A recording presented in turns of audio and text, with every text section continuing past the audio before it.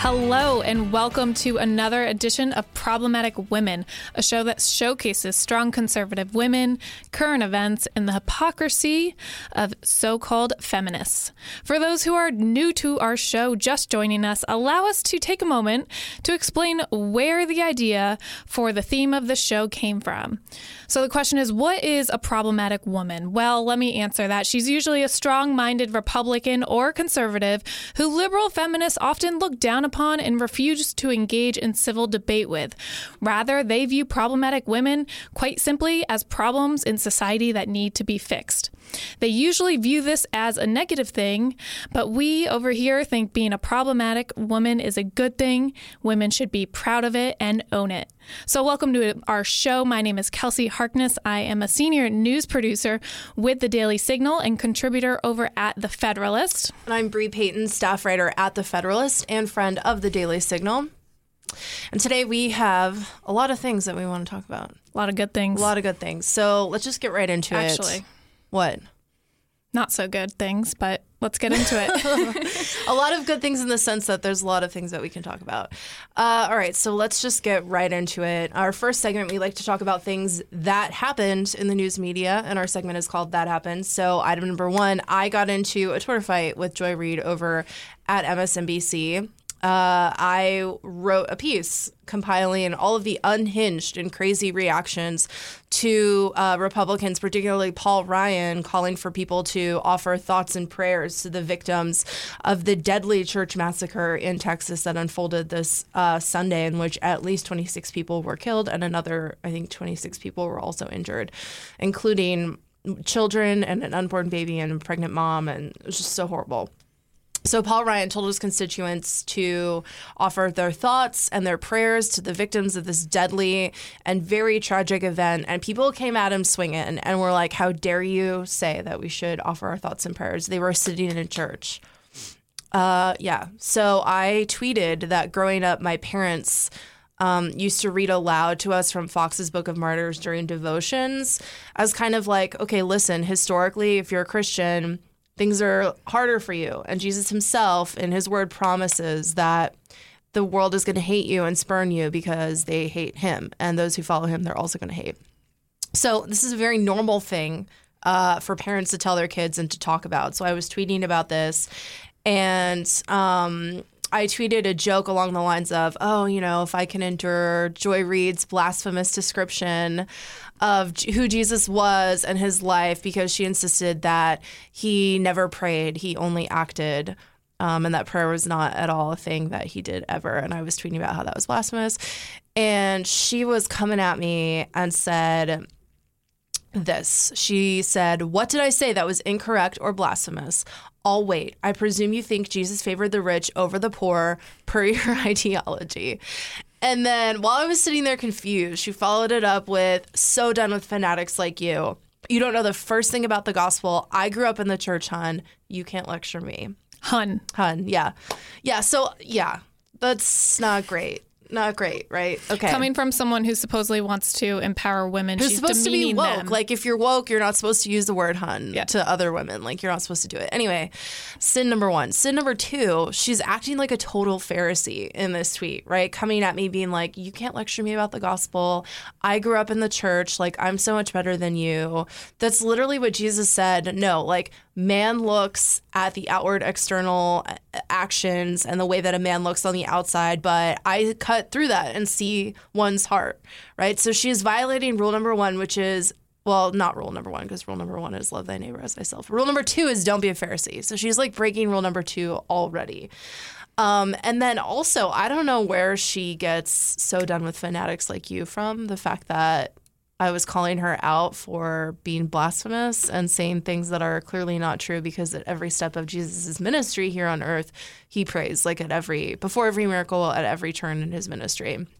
And calling someone out for that and saying, you know, this is factually incorrect in what you are saying, that's not fanatical. So that was just a very interesting Twitter exchange that I had this week. Did you get blocked? Oh, you know what? I don't know. I'm logged in under the Federalist. It's a badge of honor to I get don't blocked. think she blocked me. No, I don't think she blocked me, which I don't block people generally on Twitter. I have like 4 people blocked, and it's only because they tweeted really inappropriate things at me. But yeah. Well, speaking of ridiculous reactions to the tragic shooting in Texas on Sunday, this was reported by the Free Beacon, an MSNBC reporter on Tuesday, while giving a live report on the victims, referred to one of the victims who lost 4 children. 3 of them were born. One of them she was 8 months pregnant with, and she was killed. And so when she died, her baby inside of her died. And so this reporter was a female. She was going live on MSNBC, was referring to this woman and to her unborn baby as a child. And then in the middle of it, corrects herself and says, or a fetus, if you will. We have a clip of this. Let's play it for you. Crystal Holcomb, she was pregnant. She died inside this church behind me. And not only her and her unborn child, but 3 of her children. And today, during this press conference, we learned that her unborn child is included in that count of 26 dead here at the First Baptist Church in Sutherland Springs, Texas. So news out of that press conference, it's 25 and an unborn child, or a fetus, if you will. So again, if you just take the I just have to say, MSNBC, I will not take that as a fetus. That is an unborn child. This mother was 8 months pregnant, clearly wanted that child, clearly was a very loving mom. I think it is a disgrace that they said that on national TV. Yeah, it's ridiculous, and it's reflective of, they're trying to pander to their audience who they think would rather hear an 8-month-old child referred to as a fetus instead of an unborn child. Well, it shows the hole that they dig themselves in when they try to force everybody to refer to unborn babies as fetuses, because in situations like this, there's really no question that was a child. And, that child sadly maybe had a chance to make it at 8 months. It's heartbreaking to think it didn't. But our thoughts and prayers really do go out to families like that and all those impacted. And it's fine to say that. It's fine to say thoughts and prayers, and it's good to pray for people who have just experienced a terrible tragedy and a terrible loss.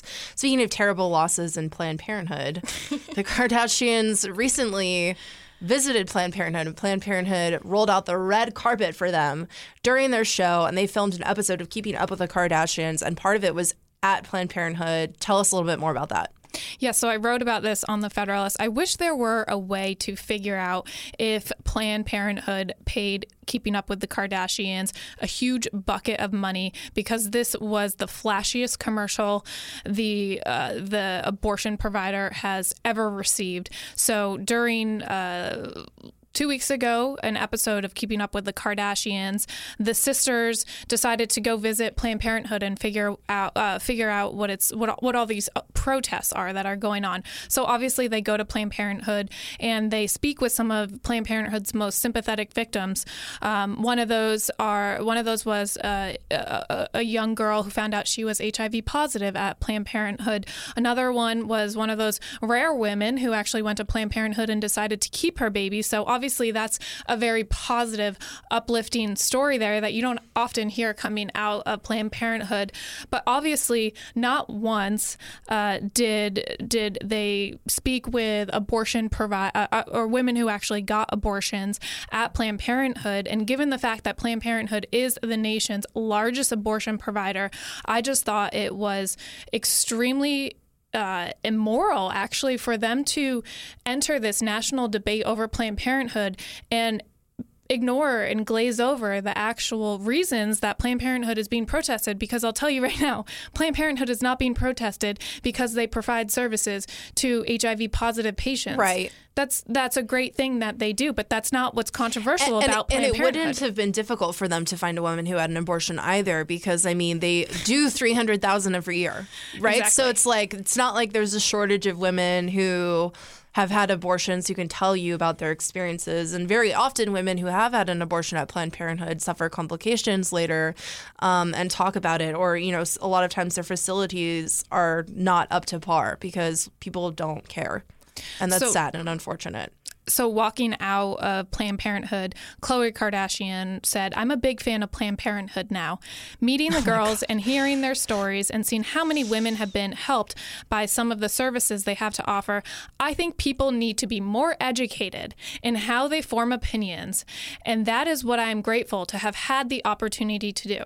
How ironic that she says, I think people need to be more educated in how they form opinions, when she is the one going on national TV, not educating people about what the real debate is about Planned Parenthood. If you want to go on national TV and have a debate about Planned Parenthood, let's talk about abortions. Go watch an abortion and go air that abortion on live TV. But as I said in my piece in The Federalist, that would be far too real for any reality show. Yeah. You're completely right. Yeah. And make sure towards the end of our show, we're going to take questions from y'all. So make sure that you ask us questions there in the comments section, chime in and tell us what you think about the show. But before that, we have a video that we would like to have y'all listen to have y'all watch. For those of you listening into our podcast, you can follow along, listen to the audio we're going to play in a second. But Teen Vogue, on the 1-year anniversary of Donald Trump's electoral victory, they put out this really weepy video talking about, you know, what they're doing to stop Donald Trump working at Teen Vogue. So yes, the headline of the video was Teen Vogue staff speak out on 1 year after the election. And just for those who aren't up to date with what's going on with Teen Vogue, the alternative headline for this video could be Teen Vogue staff show the world exactly why its print edition is getting shut down. So we're going to roll this video for you. If you're listening on the podcast, you'll be able to hear it. Since Donald Trump was elected president. And in the last year, Planned Parenthood was almost defunded. We pulled out of the Paris Climate Accord. Trump announced a travel ban, and he also moved to end DACA. Okay, pause. Hi, I'm Chloe Bai, and this is a very special... Sorry, I said that really quick. I think it's funny, like, oh, Donald Trump, we almost defunded Planned Parenthood. Oh, we're talking about rolling back DACA, like freaking out about all of these things. And when you kind of zoom out, it's like, all right, the things that they're upset about, okay, Planned Parenthood already getting defunded, like, that person is probably upset because they think it's going to limit one's access to getting an abortion, right? When it's already federal law stipulates that tax dollars cannot fund abortion. So it's like, okay, doing these things, zoom out, is it really going to affect you or really do all of that much to warrant this over the top? There's plenty of other places you can get your birth control and you can get STD, STI testing. It's a complete misperception that Planned Parenthood is the only place or the best place that women should be going for their healthcare services. That's a real debate that we're supposed to be having, but the editors over at Teen Vogue think only one side of the conversation is worth having that conversation with. Yeah, and here in DC, there's a really nice free clinic it's like the Elizabeth Taylor Clinic, I think it's called, and it's like over near where I live, kind of in the Shaw neighborhood, and it's really nice and it's really clean, and they offer a lot of services that are all free, and you can go there and get what you need. But this video gets worse. Producer Lauren, let's keep going. Edition of the Teen Vogue Take. Today we're going to talk about how we are still here, we are still activated, and we are still ready to make change. I started working for Teen Vogue because I wanted to make media that, well, mattered to people like me. I wanted to work at Teen Vogue because I'm a journalist, and I recognize that this is a platform that I can write about things that really matter to me and that can make change. I came to Teen Vogue. Pause. She's a journalist, and she's only going to write about issues that matter to her. I think there's something fundamentally wrong with that statement. What do you think? I don't know. I mean, I write about issues that matter to me over at The Federalist, and they let me, do that. But I do think her saying that just makes it obvious. It just cements the perception that we already know about Teen Vogue, which is they're coming at politics, they're coming at everything from a very specific angle. And, they're not trying to hide it anymore. Okay, we'll try to bite our tongue and make it to the end of this video because there's so much commentary we could provide throughout. So let's keep rolling. Because at a time when other publishers were shying away from political journalism, Teen Vogue was going full force. I started working at Teen Vogue to give young people a place to feel safe. Because it gives young people the perfect platform to be unapologetically themselves. Since the 2017 election, I have endlessly been calling my representatives and congressmen to make a difference. This year, I participated in the Women's March, which was so incredible because I had never seen so many people get together for one cause. I've amplified the voices of young Syrian refugees and the LGBTQ youth of New York City. I've donated money to the ACLU, the Southern Poverty Law Center, and Planned Parenthood, and other organizations to fight for efforts I really believe in. In 2017, Teen Vogue has published more inclusive stories by more diverse writers than ever, and it's a trend that we're going to continue to do because things didn't end after the election, and the fight is still worth fighting. We all joined Teen Vogue because we saw what was going on in the world, and we wanted to change it. What will you change this next year? Let us know in the comments. Don't forget to go vote because it is election day today. I'll see you in the next one. Bye. Man, there's so much there. Okay, first of all, what publication was shying away from political commentary? I feel like nothing doesn't have political commentary in it anymore. You can't watch football. Like, you can't watch any of the Tonight shows without tons of political commentary. You without can't, political commentary? Yeah, so I'm like, which publications were shying away? Safe. Is food still safe? I don't know. I think food is politicized That now. might be the only safe space, although it's also political in like the type of food you eat these days. But that's for another episode. We'll have to remember that. Yeah. There's a lot going on there, but on the diversity front, it seems that Teen Vogue cares about diversity, except when it comes to having voices in their publication that differ from their own, that being far left Looney Tune liberals. Yeah, and this is a struggle that, a lot of brick and mortar print publications have been facing. I mean, the New York Times prides itself on being very diverse in terms of, a large swath of different races. A lot of women work for the publication, which is great. We should all have people with a lot of different perspectives coming together and writing about things that are important.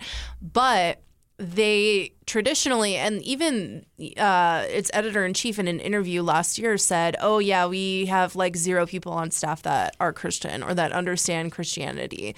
And that's a problem, right? And that's kind of what we're seeing also with this Teen Vogue, that, yeah, it's very diverse on the surface level, right? There's a lot of people that are women of color, and that's wonderful. But it doesn't appear that any of these people have different ideas than the liberal dogma that they're pumping out. It's the same problem that we have on college campuses nationwide. So Teen Vogue, take note if you're listening.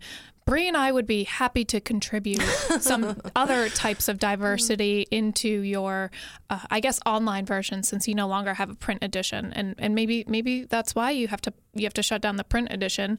I also think, in all fairness, I think publishing is going through such a weird time. I mean, Condé Nast lost a slew of a bunch of really talented people that have worked for that conglomerate for a long time, and it's not just Teen Vogue that seems to be going through this weird kind of time. There's a lot of other magazines that have lost, very prominent editors in chiefs also. So I'm kind of wondering I'm sure that this contributed to its demise, but I think if you zoom out, I think there's other factors going on too. Well, and I feel bad for them. A lot of people don't know. I actually, early on in my career, had a brief stint in the fashion and beauty industry. Oh, really? I wrote for Fox News lifestyle section and for an online lifestyle magazine. The story's for another day, but long story short is that it's incredibly superficial. I went to New York Fashion Week twice, unfortunately, and it's really skin deep. I didn't see much authenticity there, and I think that is translated into what comes out of those types of places. So maybe they do need to look deeper within themselves and try to find different ways to connect with their audiences that go deeper than just this lotion is going to make you look 20 years younger, because the truth is it's not. All right, now it's time to play Real or Fake News. This is my favorite part of the show. So every week we read a couple of headlines, and we take turns guessing if they're a real headline or if they're a fake headline. So this week it's my turn to read you some headlines, and you're going to guess, Kelsey. And if you get it right, I'll ding this bell, which is over here. In case you can't see, sorry, my head bonked the microphone because I am a klutz. All right, so let's get to it. Article number 1. Campus professor says Beauty and the Beast portrays toxic masculine capitalism. Real or fake? I'm going to say real. Nice. I have to say, I watched the new version of Beauty and the Beast recently. Okay, what did you think about it? Because I hated it. Really? So I liked it, but I thought the whole plot line was actually hilarious. I'm like, why do we have this beautiful girl going after the Beast? Why isn't and why does the beautiful girl have to learn how to change her standards versus the other way around? Because the girl, although she was beautiful, she has a good heart. That's part of the whole storyline. She's not superficial. And then you have the Beast, who actually is superficial, who has to somehow, poor him, learn how to fall in love with the beautiful girl. So actually watching Beauty and the Beast as an adult, it's available on Netflix now. I have a whole new opinion on the storyline. I actually should probably write about it. Yeah, you should write about why it's trash. All right. Article number 2, sex robot creator is ready to make a baby with his machine. Oh my goodness. Real or fake? Please tell me this is fake. It's real. Oh, my yeah. gosh. The story's over at New York Post. You can read about how this man is going to do this deed with a machine all over there. Is the machine a woman?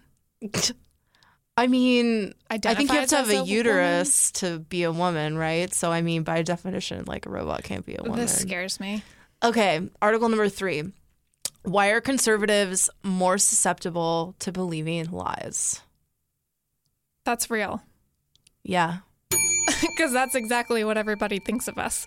Yeah, that we're like susceptible feeblings. We're just not very smart, I guess. Okay. Article number 4. Is the national anthem racist? California NAACP wants it gone. This is real. Okay. Because of course it is. Yeah, it is real. It is a totally real thing. Okay.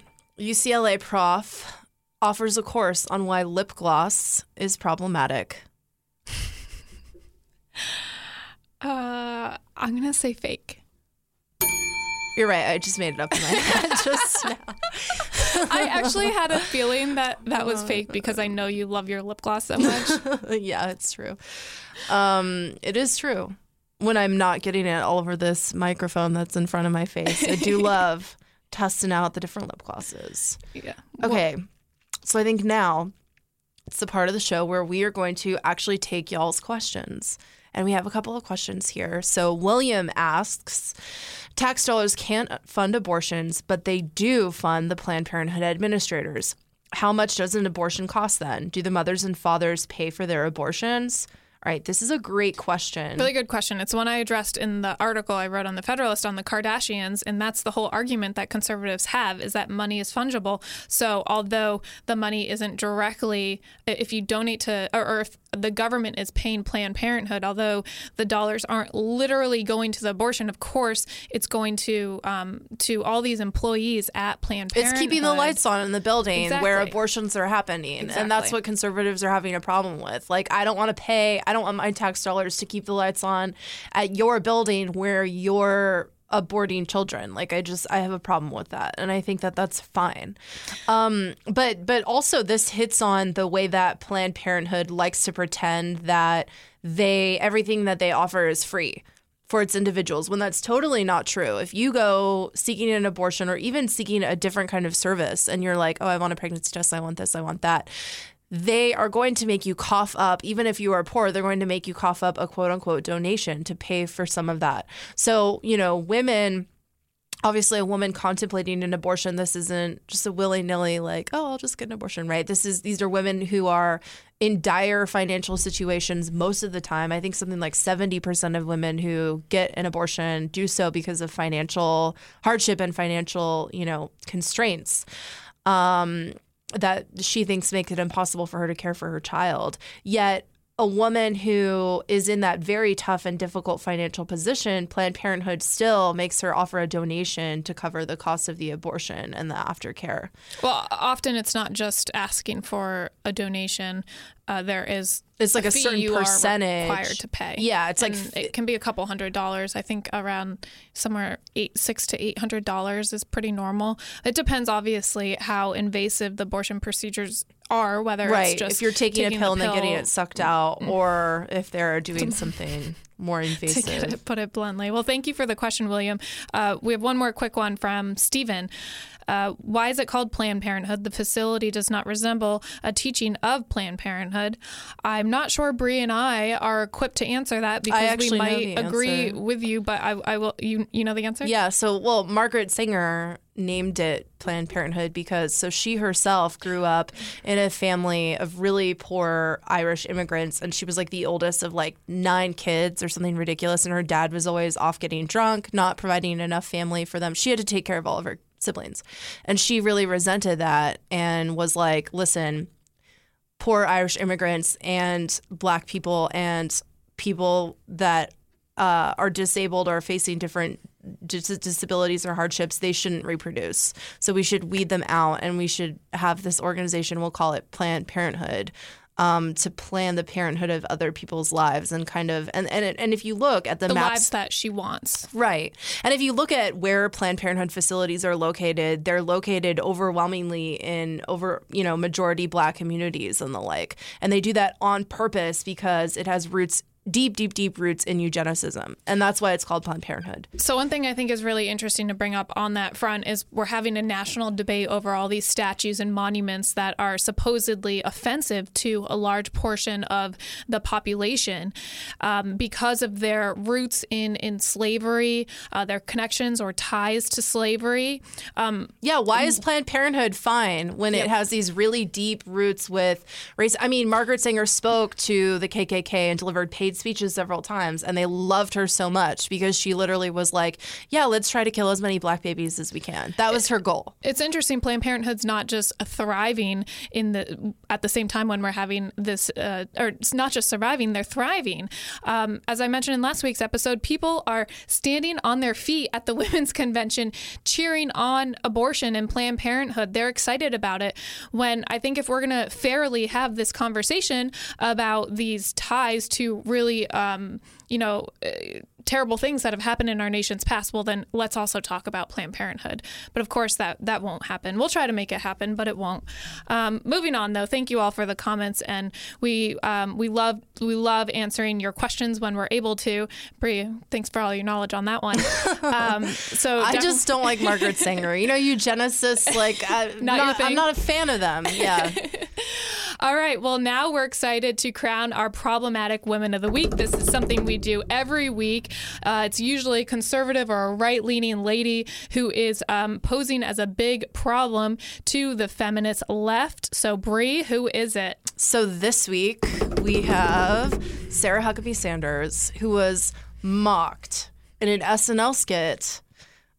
She was mocked about her appearance. She was mocked about her accent, about her persona. About her confidence? Yeah, about her confidence. Yeah. So it was Sarah Huckabee Sanders at the podium, and she was answering questions from the press, and then it would snap to her singing along to Demi Lovato's song, "What's Wrong with Being Confident?" Yeah. And then I think you have a singing voice. I do not. But during this part, when she is singing along to the song, she's doing these really gross, sexually suggestive things on the Resolute desk and in other areas of the White House, which are just really gross and trashy. So I was a little bit when the skit first started and they cut to her first doing that, I thought it was funny. And then when it kind of took gross sexual turns, was all right, it's too far. It could have been funny, and they just had to take it another step too far. I think it shows sort of the pickle that SNL has found itself in, where they're starting to realize how hypocritical they are when they make fun of the way that conservative women dress and act. They're realizing that, we're going to call them out for it. And so I think they tried really hard to toe a line to not being overly offensive and being hypocritical of their own morals and values that they claim to stand for. And so instead we got this not that funny, pretty awkward to watch skit about Sarah Huckabee Sanders. It was pretty whatever, I would say. But I want to point out the SNL skit wasn't the only reason Sarah Huckabee Sanders was problematic this week. She ruffled a lot of feathers. So she did. She was also problematic for an LA Times columnist who ended up regretting making fun of her and the women at Fox News. This columnist wasn't just any old columnist, though. It was David Horsey, a Pulitzer Prize-winning columnist and cartoonist. So what he said in a column for the LA Times, this is the full quote, which he has since redacted and attempted to apologize for. Uh-oh. So, quote, much like Roger Ailes when he was stalking the Fox News lineup with blonde Barbie dolls in short, tight skirts, the president has generally exhibited a preference for sleek beauties with long legs and stiletto heels to represent his interests and act as his arm candy. Trump's daughter, Ivanka, and wife, Melania, are the... I don't even know what that word is. This is also what's wrong with the LA Times. They're so snotty, using words now like I feel like an idiot. apotheosis. Of this type. Oh, man. By comparison, Sanders looks more like a slightly chunky soccer mom who organizes snacks for the kids' games. Wow. So, yeah, he not just went after Sarah Huckabee Sanders, calling her a slightly chunky soccer mom. He went after the women of Fox News who are very accomplished. And I have to now play this clip from Megyn Kelly, who is now at NBC with her brand new show. She took him on. She had an interview with him where, once again, he attempted to apologize, but you just got to watch this. Kind of a cliche way of thinking. I want to ask you, because it wasn't just Sarah Huckabee Sanders who found herself on the wrong end of your pen. It was also Fox News anchors. And, I was at Fox News for 13 years, and I think I'm uniquely qualified to speak to the women there and what they're like. And you refer to them as blonde Barbie dolls in short, tight skirts. And I have to tell you, I asked myself when I saw that, who does he mean? Does he mean Jamie Colby, who graduated high school at age 16 and practiced law for 10 years before becoming a journalist and winning a Murrow Award? Does he mean Leah Gabriel, who fought as a Navy fighter pilot for our country in Afghanistan before becoming a Fox News personality? Melissa Francis, who graduated with an economics degree from Harvard? Catherine Herridge, who has a Stanford and Harvard degree and gave part of her liver to her sick infant child? To me, these are not blonde Barbie dolls in short, tight skirts. And I think I speak for a lot of them when I say that part was equally offensive. Oh, all right.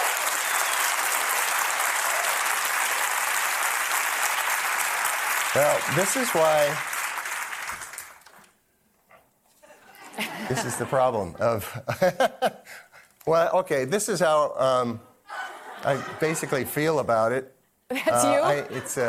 I was just sitting here drawing and decided, this is totally a self-inflicted wound. I was trying to make an analogy. But what I'm trying to get is, do you get it now? Do you get how those kinds of words are diminishing and beneath you? Right. And I know you've had backlash even from your own family. So to the others out there who think there's nothing wrong with what you said, what is your message? Okay. Well, my message is, when you goof up like this, you got to face up to it. I mean, I've had people say, it wasn't that big a deal. Why are you apologizing? So, Brie, that was painful. A Megyn Kelly smackdown. Yeah, she did. She was not going to let him off the hook. She did was not like, hold back. Do not call me a blonde bimbo.